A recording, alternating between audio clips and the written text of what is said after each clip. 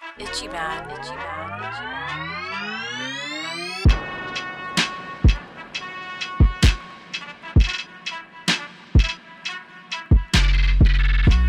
Yeah, we back.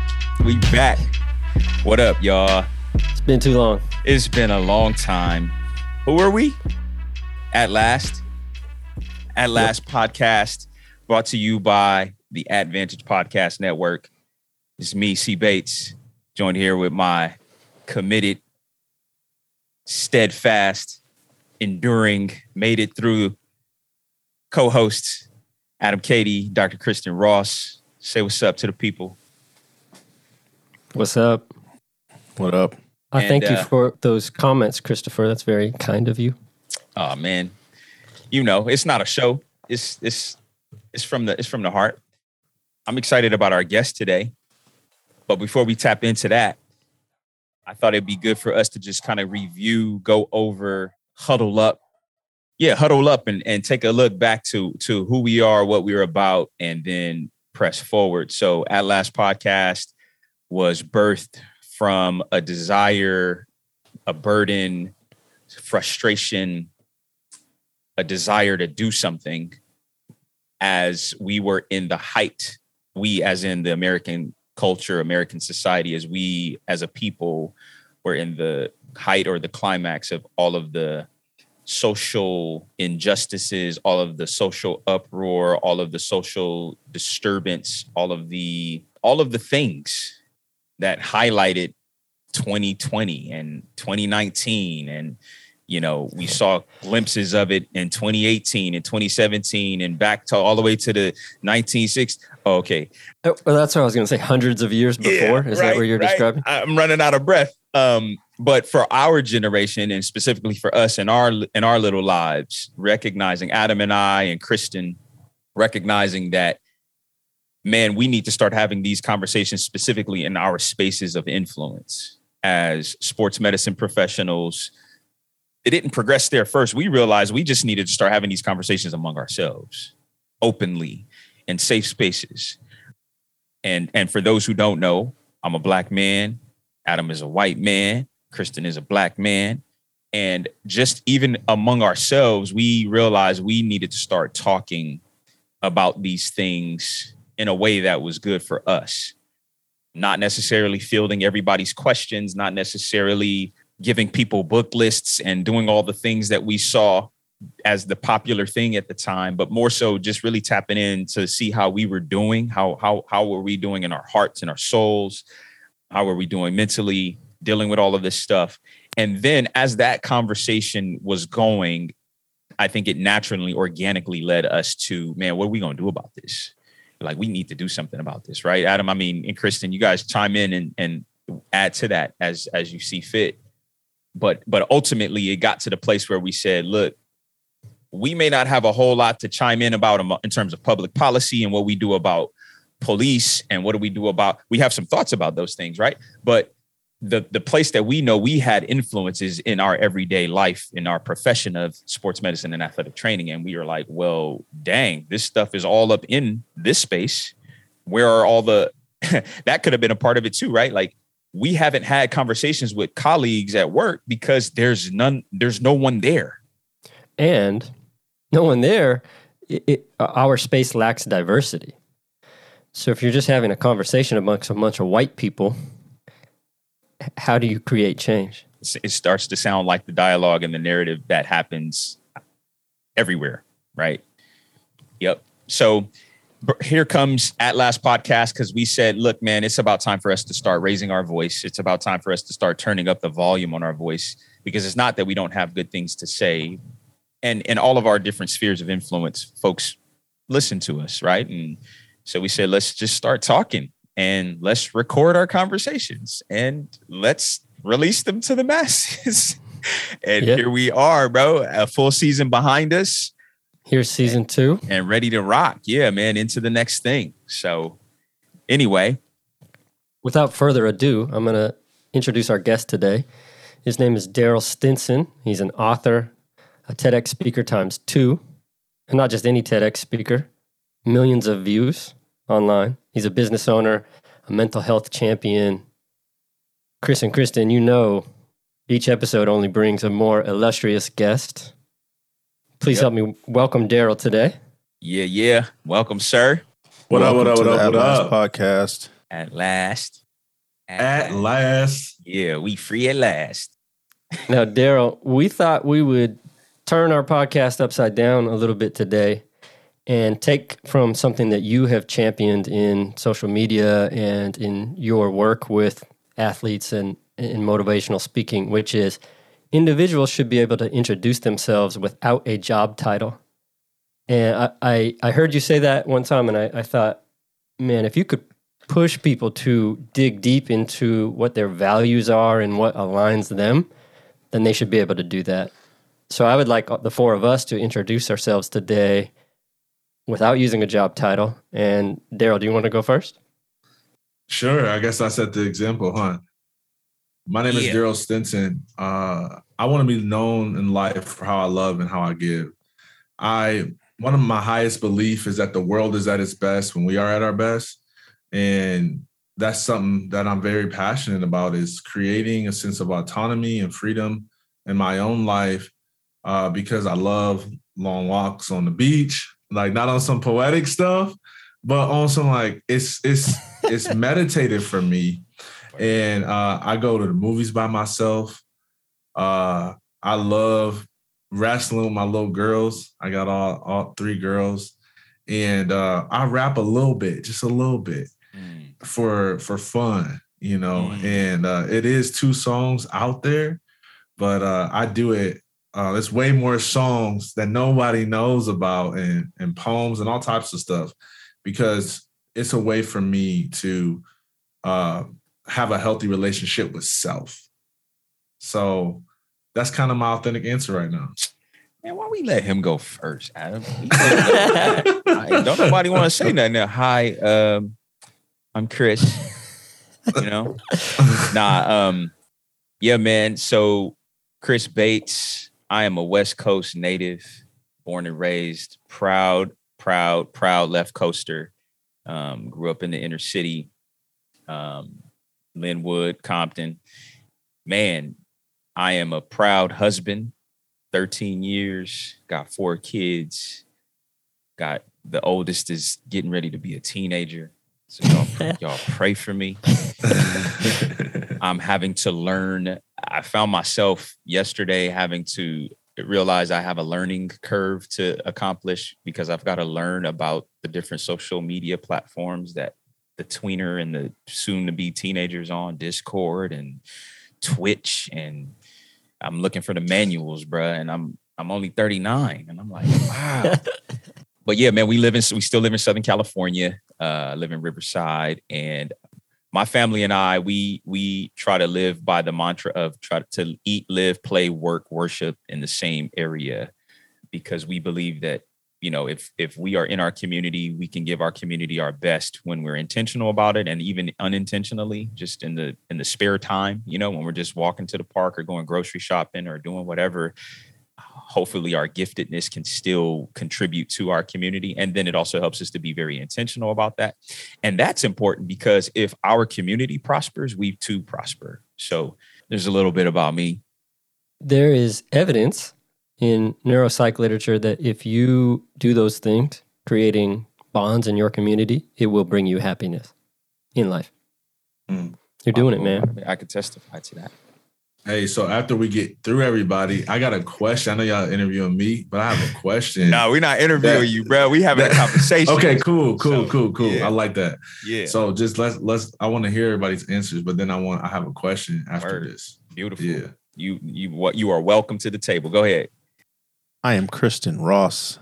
Just like Christopher Bates, grew up in the inner city. We go way, way back from Diaper Gang. When we used to call him Pee-wee.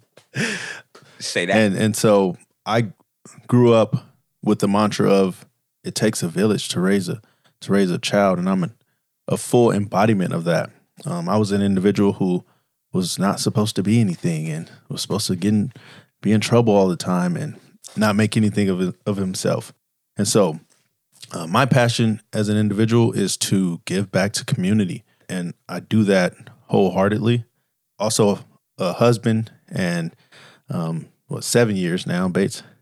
7 years, and have two beautiful stepdaughters who I am fully invested in their life. Yeah, giving back. I've coached, right, volunteer coaching soccer, basketball, and not only for my own kids, but I've been doing that since I was 16. Let me just clear up for Go ahead. Chris.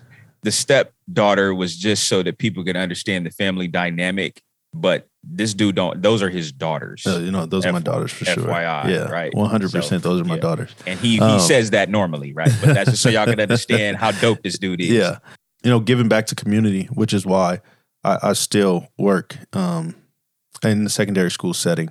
And so whether I was an athletic trainer or a teacher, my heart is in mentoring, right? Mentoring young individuals. And so like I was saying, when I coach those sports teams, it's not about winning, but it's about building young individuals and helping them reach their fullest potential and their goals, right? And so that's honestly where I'm fulfilled, by helping individuals like myself when I was young, who have been told their whole life they are not able to achieve or not going to make it, to let them know that they can, right? If I did it, I've created the blueprint, and then I help them write their own story. So that's me in a nutshell.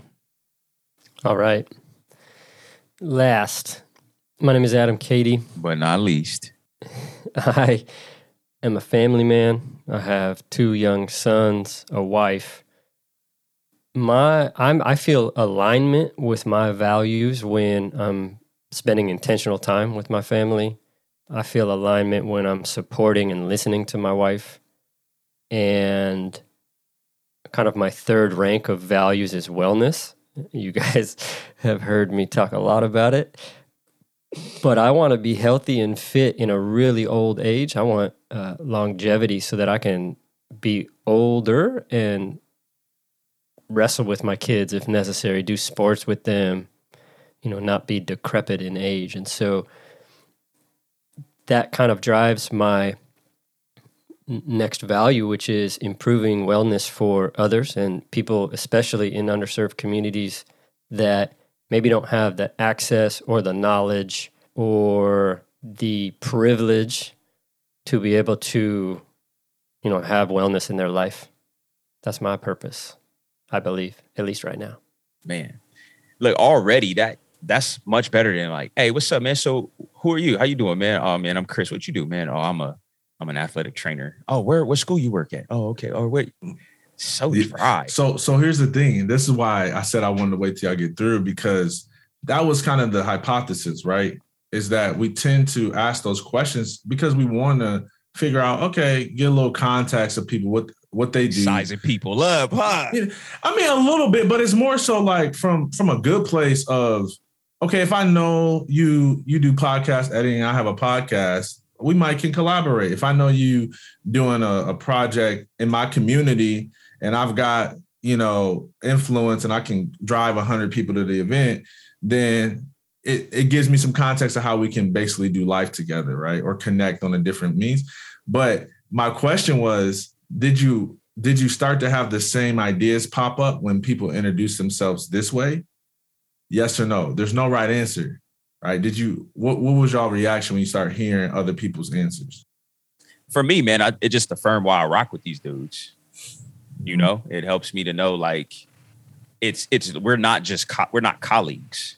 Mm-hmm. Although we are colleagues, we're more than colleagues. Like, we're friends. Mm-hmm. So that's what it did for me. It just kind of affirmed some of those things. And it was good to just hear it again. Like, oh yeah, like I know this dude, I know these dudes, but to hear it like fresh is like, oh yeah, they do that. Oh yeah, he is. Yeah. So for me, whenever someone gets an award or get recognized for something, it's because of who they are and what they've done from their internal being, and not necessarily what title they hold, right? And so I think it does more for me because you're able to see that person up front with who they are and not just what title they hold. And I'm pretty sure we can all say, being in professional circles, right, there's individuals who hold certain titles who are horrible people, right? And so for me, that does more for me than just knowing, I can care less where you work, who you work for, but who are you as a person? Yeah. At Last is proud to announce that we have teamed up with Raincross High Performance and Thorn to support athletes from underserved communities.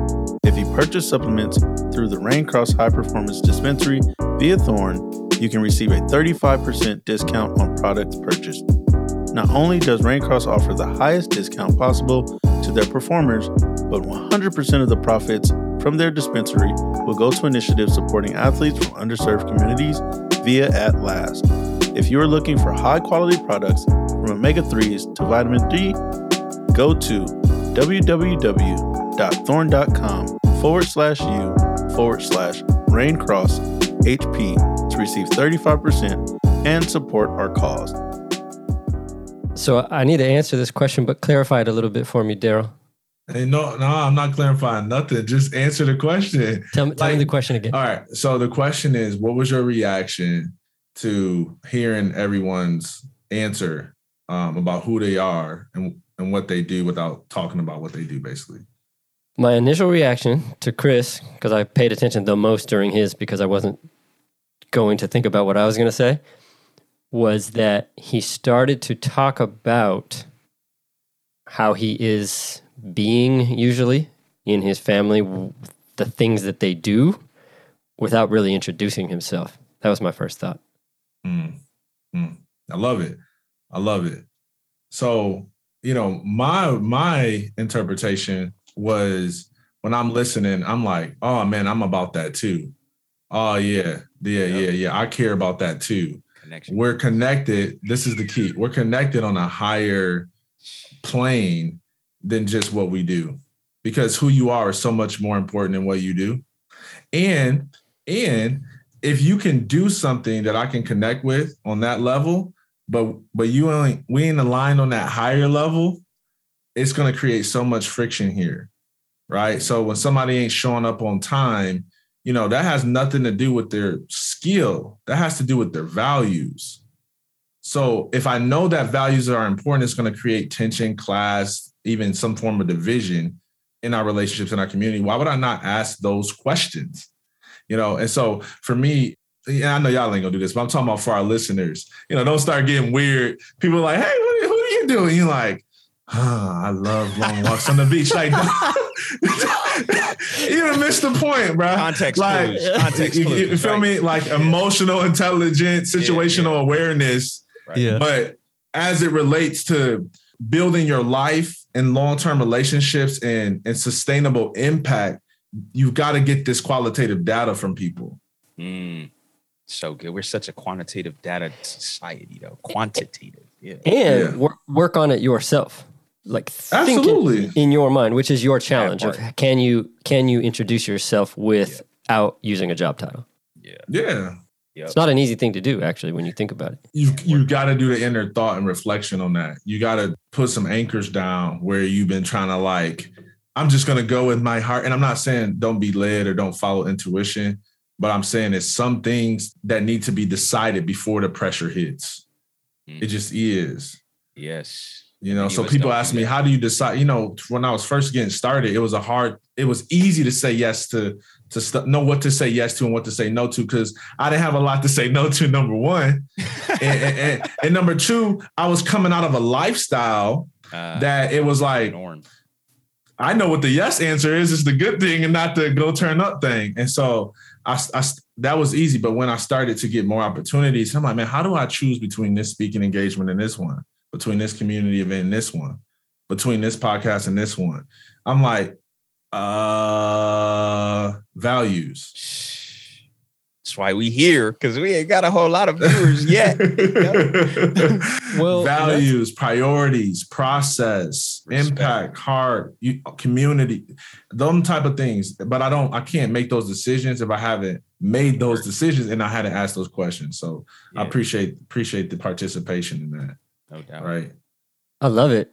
For our listeners, Bates, let's dig into Daryl's history, his upbringing, his past, before he came to where he is today. Good. Daryl, talk a little bit about you, right, to get into that, and go heavy in on the sports side of things as well, and then we can kind of just spin it from there. Yeah, for sure. So let's start at the introduction to the racial tension in my community, which it wasn't. When I say that, I gotta be specific. Like, there wasn't a violence between races. There was just, we didn't hang out with the opposite race. It was separation. Even though you go to the same public school, you don't hang out outside of that. So that's how I grew up. So growing up, I was a real smart kid. You know how you can kind of tell, you pick up on things real quick. My mama noticed that about me. So she put me in accelerated learning classes. And where was this, by the way? This was in Jackson, Michigan. Thank you for asking that question. So home of Tony Dungy, played in Tony Dungy Stadium. We know their family. I don't know him, never met him personally. Will soon, but yeah, he from Jackson, right? So and what his son went through, I talk about a lot in my book. So I know that we're going to connect when the timing is right. But Jackson, Michigan. So my mom put me in accelerated learning classes in the 3rd grade. And that meant that I was one of 2 Black students in an all-white class. Okay. And I always tell people, that wasn't a bad thing. I was one of the smartest kids in the class. I was popular. I stood out. They liked hanging around me. To the white people, I had the flavor, and so they called me goon. I was like this goofy gooning guy. Right. And then I was walking back from a bathroom break and I see these group of Black students circled together and they just cracking jokes. And I'm like, man, I'm finna go crack with them. And I'm like, yo, what's so funny? And they ain't answer me. And I'm like, man, I know they saw me, bro. Like, I'm always been the tallest kid in the class. So I'm like, man, what y'all over there laughing about? And when I said that, one of the dudes turned towards me. He like, you're what's funny, white boy. And they all start dying laughing. I'm in the 3rd grade. Yo, I don't know what that means. And so I go start asking people, man, why they call me, a white boy when I'm clearly Black, and at that time I was one of the darkest people in schools. Like, they used to do the jokes where you cut off the lights and they go, where'd Daryl go? All we can see is his teeth and his eyes. So like, it's clearly, they got something going. And I found out that's when I was known as the kid in our school who quote unquote talks and acts white. Okay. So let me fast forward this so I can make sure that we stay in line, but you can feel free to, chime in if you want me to fill in some gaps. So inevitably, I had a cousin, his mom got shot and killed in broad daylight around the 7th grade. He brought a group of friends and his name was Chaz. And I always say Chaz already had all the street credibility. He was from the north side. I was from the south side. So he had the north on lock. He was already selling drugs. He's already doing everything by 7th grade. When he came and moved in with us because his mom passed away, my auntie, that brought all his influence, his relationships into my life. And then I already was having identity issues because of what happened in the 3rd grade. And that just caused me to completely just morph who I was authentically. And I started just doing everything they was doing, selling drugs, skipping school, having sex with girls, like doing all of that crazy street life stuff, getting in fights because of that pressure. What kind of saved me from really bottoming out and just like ultimately becoming drug lord was sports. Okay. Because all of these things that we're grasping towards was me trying to find a way how I'm going to get out of this hood and be successful. And oftentimes when you're looking for a model or a pathway, you turn to the media. You turn to the most successful person you can know or think of or who people talking about, which traditionally, not in every community, but in my community, music was rappers and athletes. Yep. Not physical trainers, not doctors, not lawyers, because they might have been out there, but they wasn't being talked about, nor celebrated, nor whatever. Or seen, huh? Exactly. Representation needs to be seen. It's the law of exposure. You rise to the level that you're exposed to. When you see somebody in your own skin, y'all gonna laugh. I moved to Georgia 3 years ago. Georgia's very diverse. Yeah. I'm telling you, until I moved to Georgia, and this is embarrassing to admit, but I'm authentic, right? When I moved to Georgia at the age of 29 or something like that, 28, 29, I'm telling you, it's the first time I've seen that, man, it's a lot more successful Black men than I knew that there was. Like to walk up the street and see them, I'm like, man, it's crazy, man. And so that's what we're talking about. So when we talk about my story, there was this desperation to get out of the hood through the vehicle of sports. And that's where the work ethic really came from. It's because, man, I can't be slacking off. This is my only life avenue on it. Yeah. This is it. It's this or nothing. And so that's what people don't understand when you judge the street life. A lot of times they have the same ambition as the person who's running the bank, or if not more, because they're just trying to be successful at what they know or what they've seen. And if anything, they're putting in more effort and energy, but we discredit that because it comes with violence. But it's like, no, this is how you win this game. Fact. You can't win this game being soft. You win this game through toughness. The same way you can't win your game at your company by sending poor emails. By not knowing how to be assertive. You know, it's the same. It's just different rules. And so just because they went, anyway, I ain't trying to get into that. But my point is man. We in it. You see what I'm saying? This is the vehicle. This is why I had so much passion about it, because it was my only shot. Paul, let me hop in. So for high school, so sports for you, did that look like Parks and Recs at a youth age? What did that look like? How early was that? You know, hooping in the streets till the street lights cut off. There was a hoop, we had the park right next to the crib with the no nets because they always cutting them up. And every time they put a new net up, it's gone. So all you got the rim and the little dusty slide over there. And we used to just hoop there all day. I lived by the YMCA. My dad did give me a YMCA membership, but I would only hoop there sometimes, because, you know, everybody couldn't afford the YMCA. That's really why I preferred that, but everybody couldn't afford it. Yeah. So when we wasn't sneaking people in through the back to go play, then, I would just go over to the park. Yeah. Yeah, I was in organized ball like 5th, 6th grade. I was trash though. Like I was super trash. I was too tall and I didn't have my athleticism and catch up my height. My grandma would be making fun of me. She was like, "You remember you used to run up the court, slow motion?" Like hey, my grandma clowned me, bro. She played motion. That's funny. Yeah. She said, "This is how you used to look." She loved to imitate me, right? Yeah. So then that led you to high school, right? Yep. And then were you involved in high schools, organized high school? Oh yeah, absolutely. Even in 7th, 8th grade, started getting involved in like local AAU basketball. So I played that throughout the summer. And then once high school hit, I was already starting to get noticed because of the AAU. Because at my school, they made me play, power forward center because I was the tallest. But in AAU, I was like shooting guard, small forward. So that was my best. Yeah, I couldn't. My post game was kind of weak, but I had the J. And so anyways, I got a lot of my exposure came from AAU versus my local team, not just because there's a little traditionally more scouts, but because I was killing it more in AAU than I was in organized ball. But yes, so I did a lot of that. And then it picked up through high school. And then that's where, y'all probably don't know a lot about the Michigan sports, but the Family is like the best team in Michigan. They called the Family. The Family, yeah, like okay. DA. Yeah. So you already know who they get, my man Dark Tucker and all these people, Draymond Green, them is the folks they was pulling from and they was recruiting. But the problem was they was like 17 deep and everybody on that level. So I went and played for a team that called Michigan Select, and they recruited from the Midwest region because it was less dogs on that team. And I stood out a little bit more versus just being another one that's doing the dunk, So it ended up working out for everybody. But yeah. So I'm going to ask you 2 questions. Come with it. Can you tell us what an athletic trainer is? That's the first question. Okay. Go ahead. We wait for your answer. Don't be. What? Hey, we want the authentic answer because this is going to prove our point.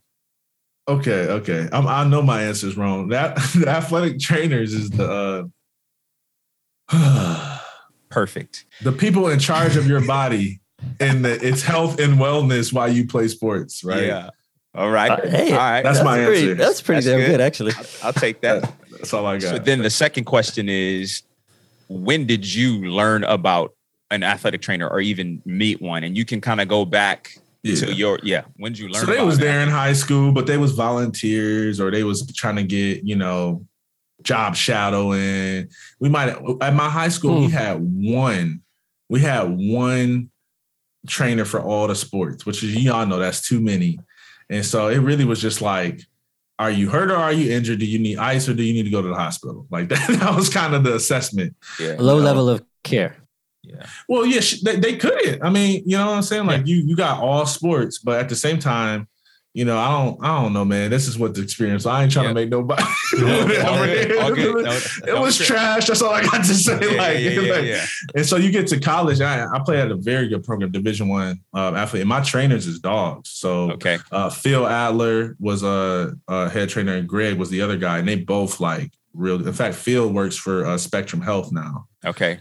So tell us the difference between your level of care when you got to college compared to high school.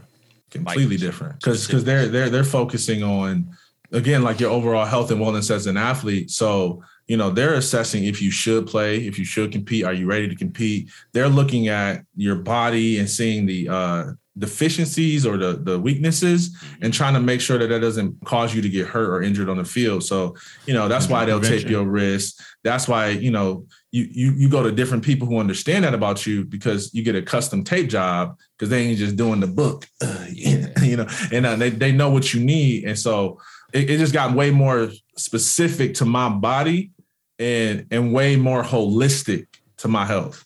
Yep. What was the ethnicity of those athletic trainers? All white, and it was one Asian girl, which is she was Chinese. It's a hilarious story. I'll tell y'all later. Okay. All right. Y'all want me to tell you now? Let me just tell you now. All right. So when I was in high school, I got this tattoo on the back of my arm, and it was my first tattoo. So back then, a popular thing was to get Chinese letters. So I went to the book and I picked out my last name in Chinese, put it on the back.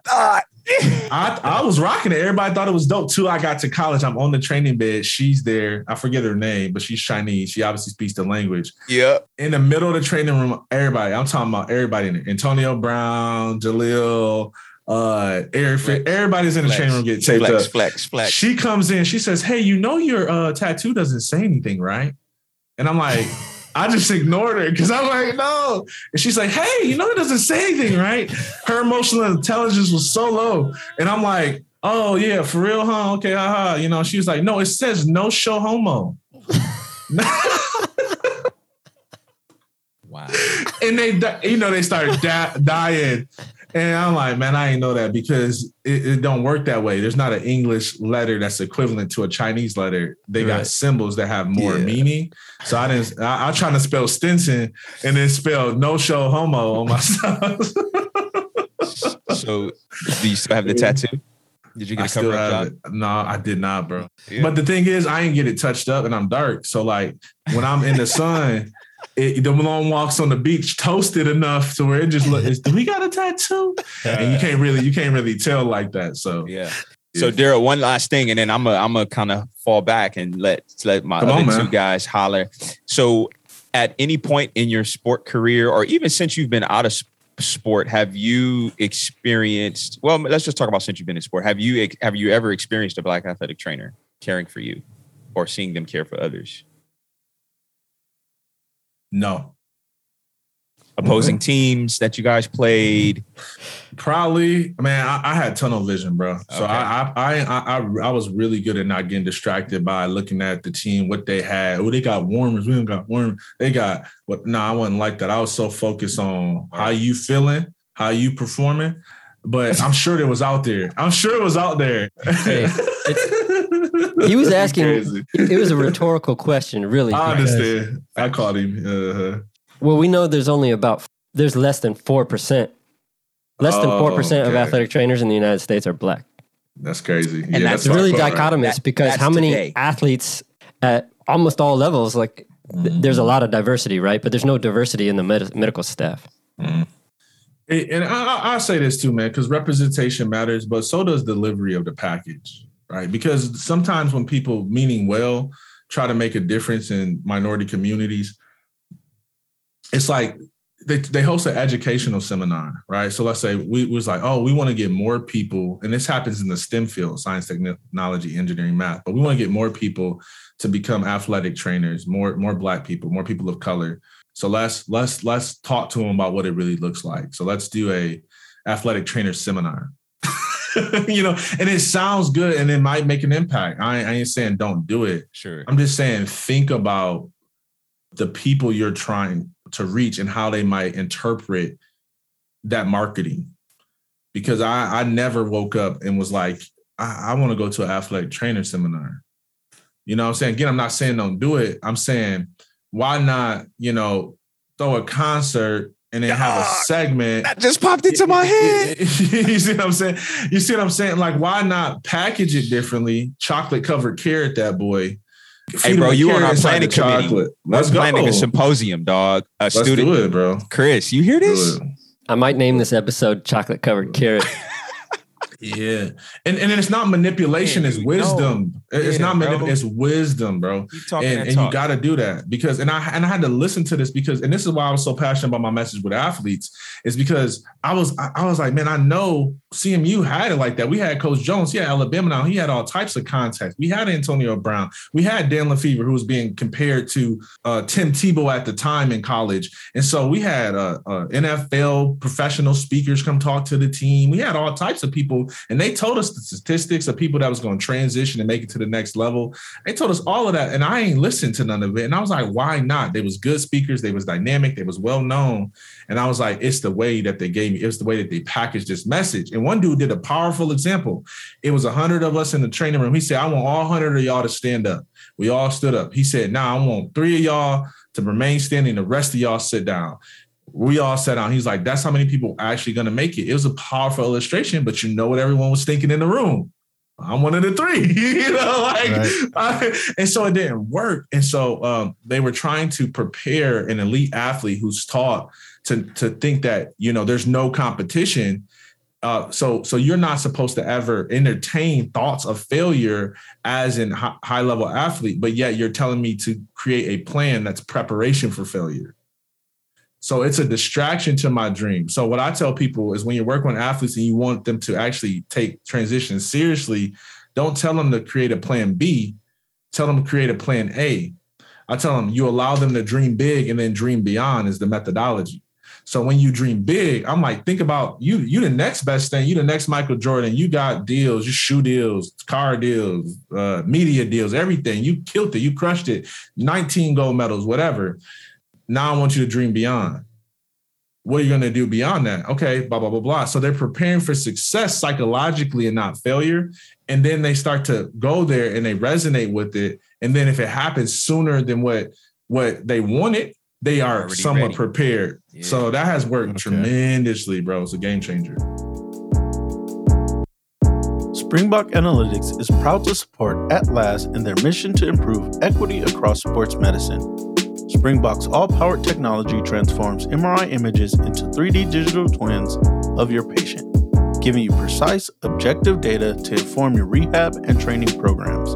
Go to springboktech.com to get your analysis today and mention At Last for a 20% discount. Daryl, you say you Central Michigan? Is that where you're at? Yeah, you know it. Fire up chips. Yes, sir. No, I had my boy Anthony Weary there. Call him Peanut. Was he there with you? From Linwood? At CMU? Yeah. Nah, bro. I was he there played there probably. What year was you? I was there 08 to 11. He was probably like 06 to 08. He probably played with Coach Kelly then. Okay. Yeah. And then I did want to mention I had my boy Jordan Hollywood Ray, one of my athletes, played for the family out there in Michigan. So the family boy, so you know what the family is. Yeah. Yep. They was trying to recruit me. They weren't finna get me up in there, boy. Nah. Yeah. It was a dope team though, bro. Right. Okay. So I want to bring us to a topic that you have talked about a lot, Daryl, which is mental health. And you have big experience personally and in also championing mental health. But one thing I heard you say, which I think a lot of people can relate with, is that when your identity is tied to an activity and then you lose that activity, which a lot of us tie our identities to work. Some of those people maybe historically has been sport. You name what the activity is. But if you tie your identity to activity and then that activity goes away, poor choices can happen once you lose that activity? Because you're making it dependent upon it versus you. So you end up sacrificing yourself on the altar of success. Yep. Right. Or sacrificing yourself on the altar of whatever it is, the thing that you are endeavoring to do. Right. So that's why you have to separate the two, because if you start getting warning signs from your body, from your family, from your relationships, but you just powering through because you're disconnected from your being, that's not healthy at all. Absolutely. Psychologists call that enmeshment, when you completely tie yourself to an activity. When people then lose that activity, there is a lot of evidence that the detachment from that activity, be it sport ends, which typically does for some people at some point in time. Yes, it always does. Or you lose your job, or whatever this activity we are enmeshing ourselves to. There's evidence that often leads to anxiety, depression, and substance abuse disorders. I know you've talked about depression and substance abuse in the past. Do you think that, or can you recognize now that there was a level of depression in your history before your detachment from your activity, which was sport? Or was your first recognition of depression post that detachment? That's a really deep question. It was definitely post detachment. Like once I was detached and I, in retrospect, look back, I'm like, yeah, there was some signs of depression that I was ignoring. But I don't think that you can be unaware while you're still in the fused identity state or whatever terminology you use to describe it. I think you can just help people to be able to know. Like if you ask the right questions, it'll make people think about some of the stuff we're talking about. So even the statement that we mentioned, somebody can still become aware of signs of depression, noticing that they're having anxiety and they're turning to substance to deal with having that fused identity and making decisions based upon what they do versus who they are. So I do believe conversations create awareness.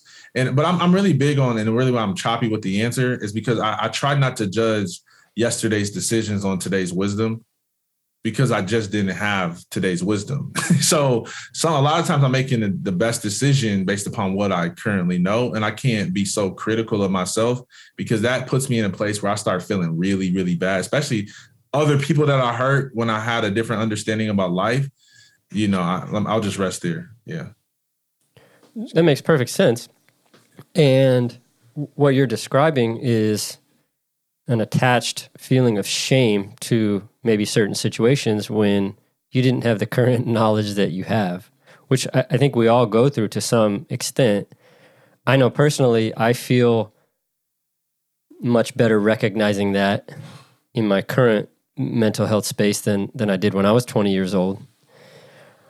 One thing I want to touch upon, which I have also heard you say, is that there was a time in your life where you felt externally successful but internally failing.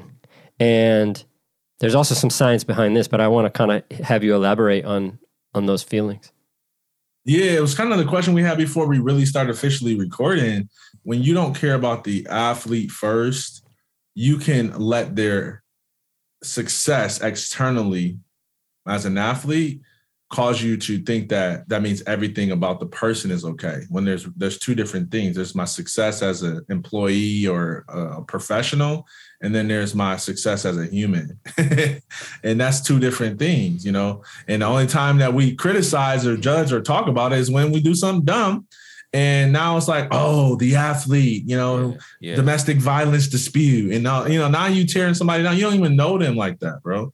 And so I don't like that, man. But anyways, I had fell for that trap too. So, you know, people all the time thought that I was doing well, but deep down, man, I was going home, crying myself to sleep. I was addicted to painkillers.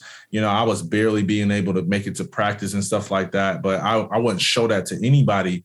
Number one, I didn't know how to communicate it without people feeling alarmed, which they should have been. But if I would have talked about it early on, I was less suicidal. You know, I was just in normal bouts of depression versus, critical suicidal ideation, which is a whole another degree of mental health and mental illness. And so, I didn't know how to communicate that. I didn't want people to get too alarmed. I bottled it all in. But yet when they saw me show up to practice, what up? Let's go. Why y'all lazy? I'm outrunning you. I'm outperforming you. You slow. I'm talking trash. You can't stop me from talking trash because you can't beat me at nothing. I'm that guy. And then when my family see me, they talking about the games and who I got to play with. They saw me on ESPN. And so nobody's really like, there's no reason for this dude to be depressed. And it's like, there is though, because the me that y'all see is not who I really am.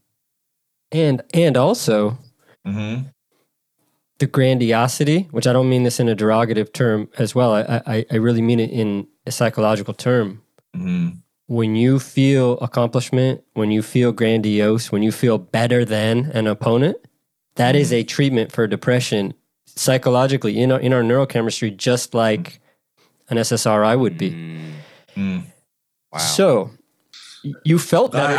I've never thought about it that way. Hold on, man. Hold on. Stop. Yeah, you can't be doing it. Let that one breathe. Because hold on. I've never, I got to think about that. Say it again. Because I need to think about it. So you're basically saying that me outperforming people was a way that I was coping with depression. Potentially. I think highly likely. Yeah. But maybe that wasn't the case at your time. There's definite cases of people. No, I could so agree with that. I just needed to reflect because I ain't never had that. Well, here's what I heard, because it hadn't been brought to me that way either. Here's what I heard. It's not so much that when you outperform the person, but it's when you outperform the person, maybe that facilitates a feeling or a perspective or a paradigm of grandiosity. Absolutely. And then it's that feeling of grandiosity or feeling grandiose that actually is a soothing treatment or a way to treat depression and anxiety. And it's no wonder why that's a dominant.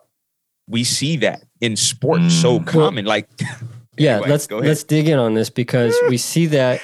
Oh my goodness. In our society, because our society historically has taught us that it's toxic masculinity. Men need to be tough.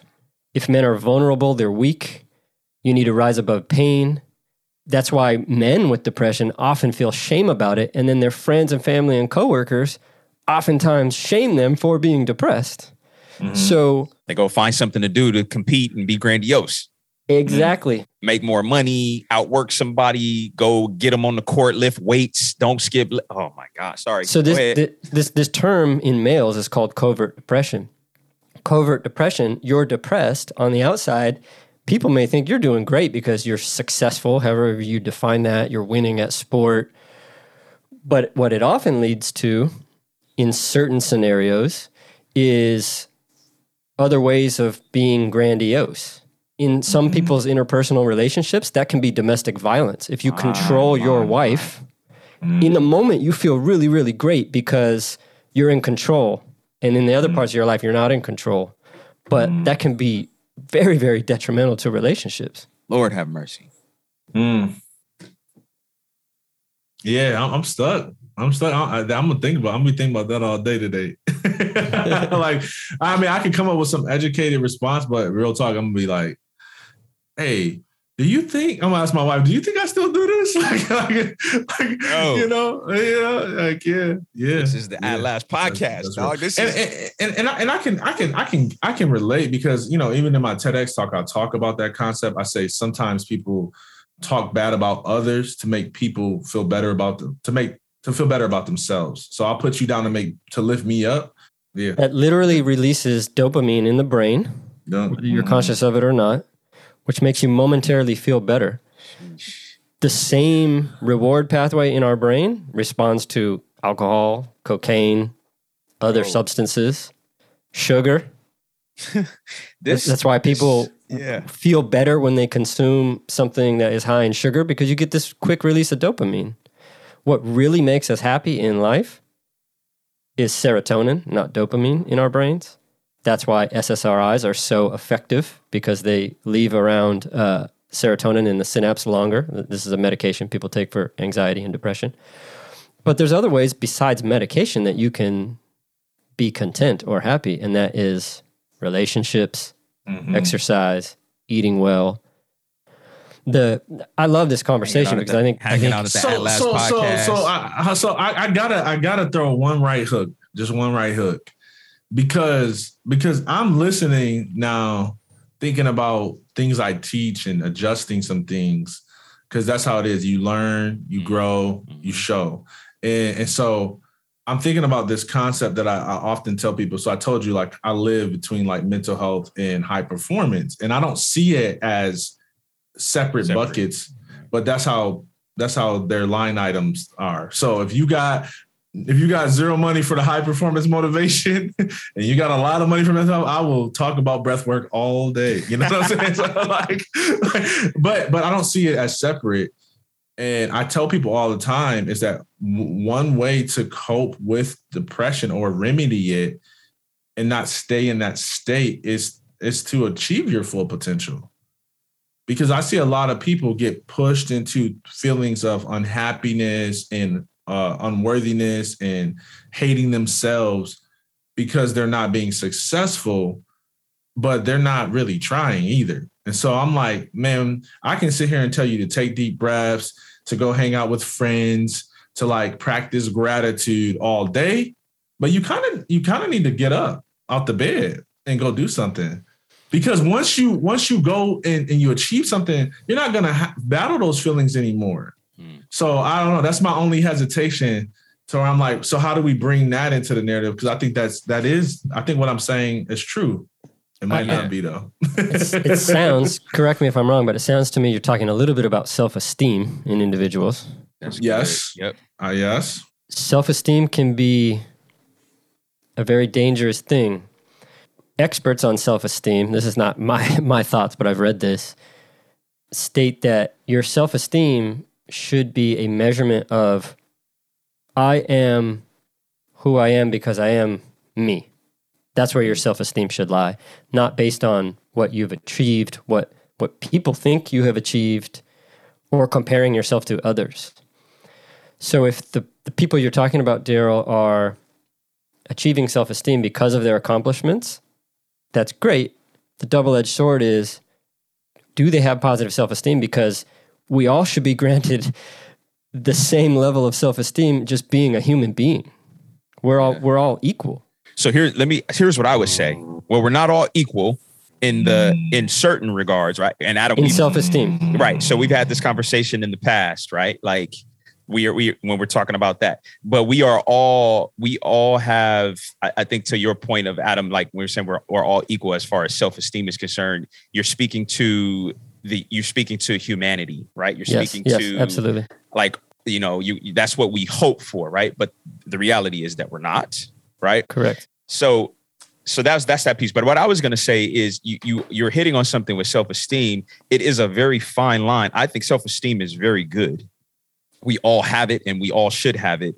And maybe this is, I haven't read what you read, but the experts are probably alluding to it's the dark side to self-esteem that I think you're alluding to, Adam. It's because all of these good things have dark sides to them, right? Correct. It's the dark side of confidence. It's the dark side of whatever, you name it, man. Like that's one of the things that's helped me in my personal growth and leadership is to understand that my gifts can also be a curse if I allow it to. Like my giftings can there's a dark side to it, man. I'm a big family man, for instance. That's a beautiful thing, man, but it has a dark side to it, right?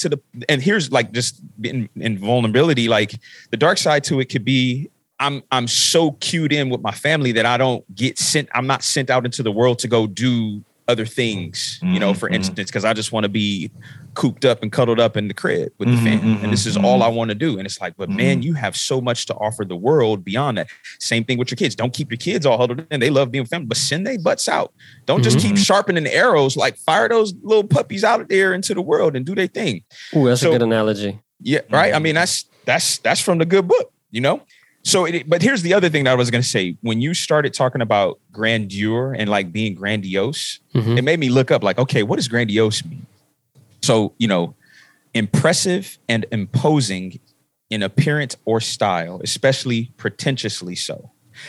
So I think to kind of put a bow on this, and it really ties in allows you, Daryl, to kind of maintain that same reality that you've had, and which I agree with. And I think Adam, Kristen, we all agree with that.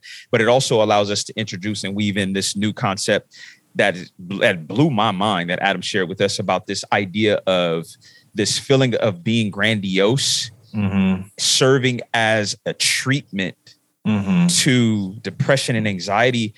Dude, I see that. Millions of people. So it's not to say we shouldn't confuse healthy self-esteem. We shouldn't confuse, self-confidence and those things with being grandiose, right? So self-confidence and those types of things can still, I'd be curious to see what the literature says about it. Like, could that be still effectively treat depression, anxiety? And I think it does, right? But again, it goes so beyond that.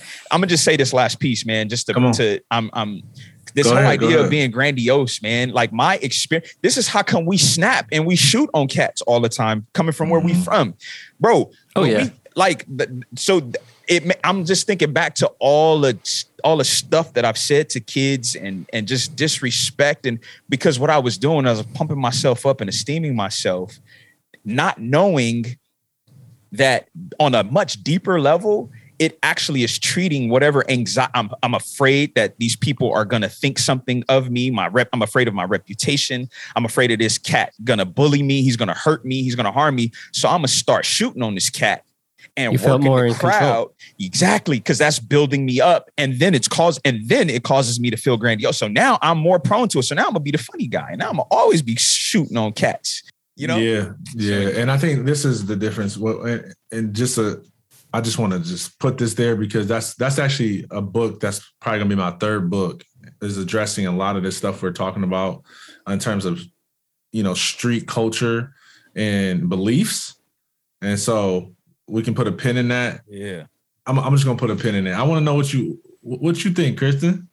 I know. I've been back here playing the background. It's always the quiet one that got because when you get so passionate and answering, like you collecting all the data. What you got for us? What you got? I did want to clear up for our listeners, because I know we have a diverse listeners, and so when Chris says shooting on cats, he's not saying that he's actually shooting them. Okay, fair point. Right? He's making jokes, playing the dozens. Playing the dozens. Yo mama. Which, I mean, as Chris says that, it just took me back to Linwood Summer Day Camp. That's all we did all day. Sit in the park and shoot on each other. Okay. Just treating our depression and anxiety. Right. 100.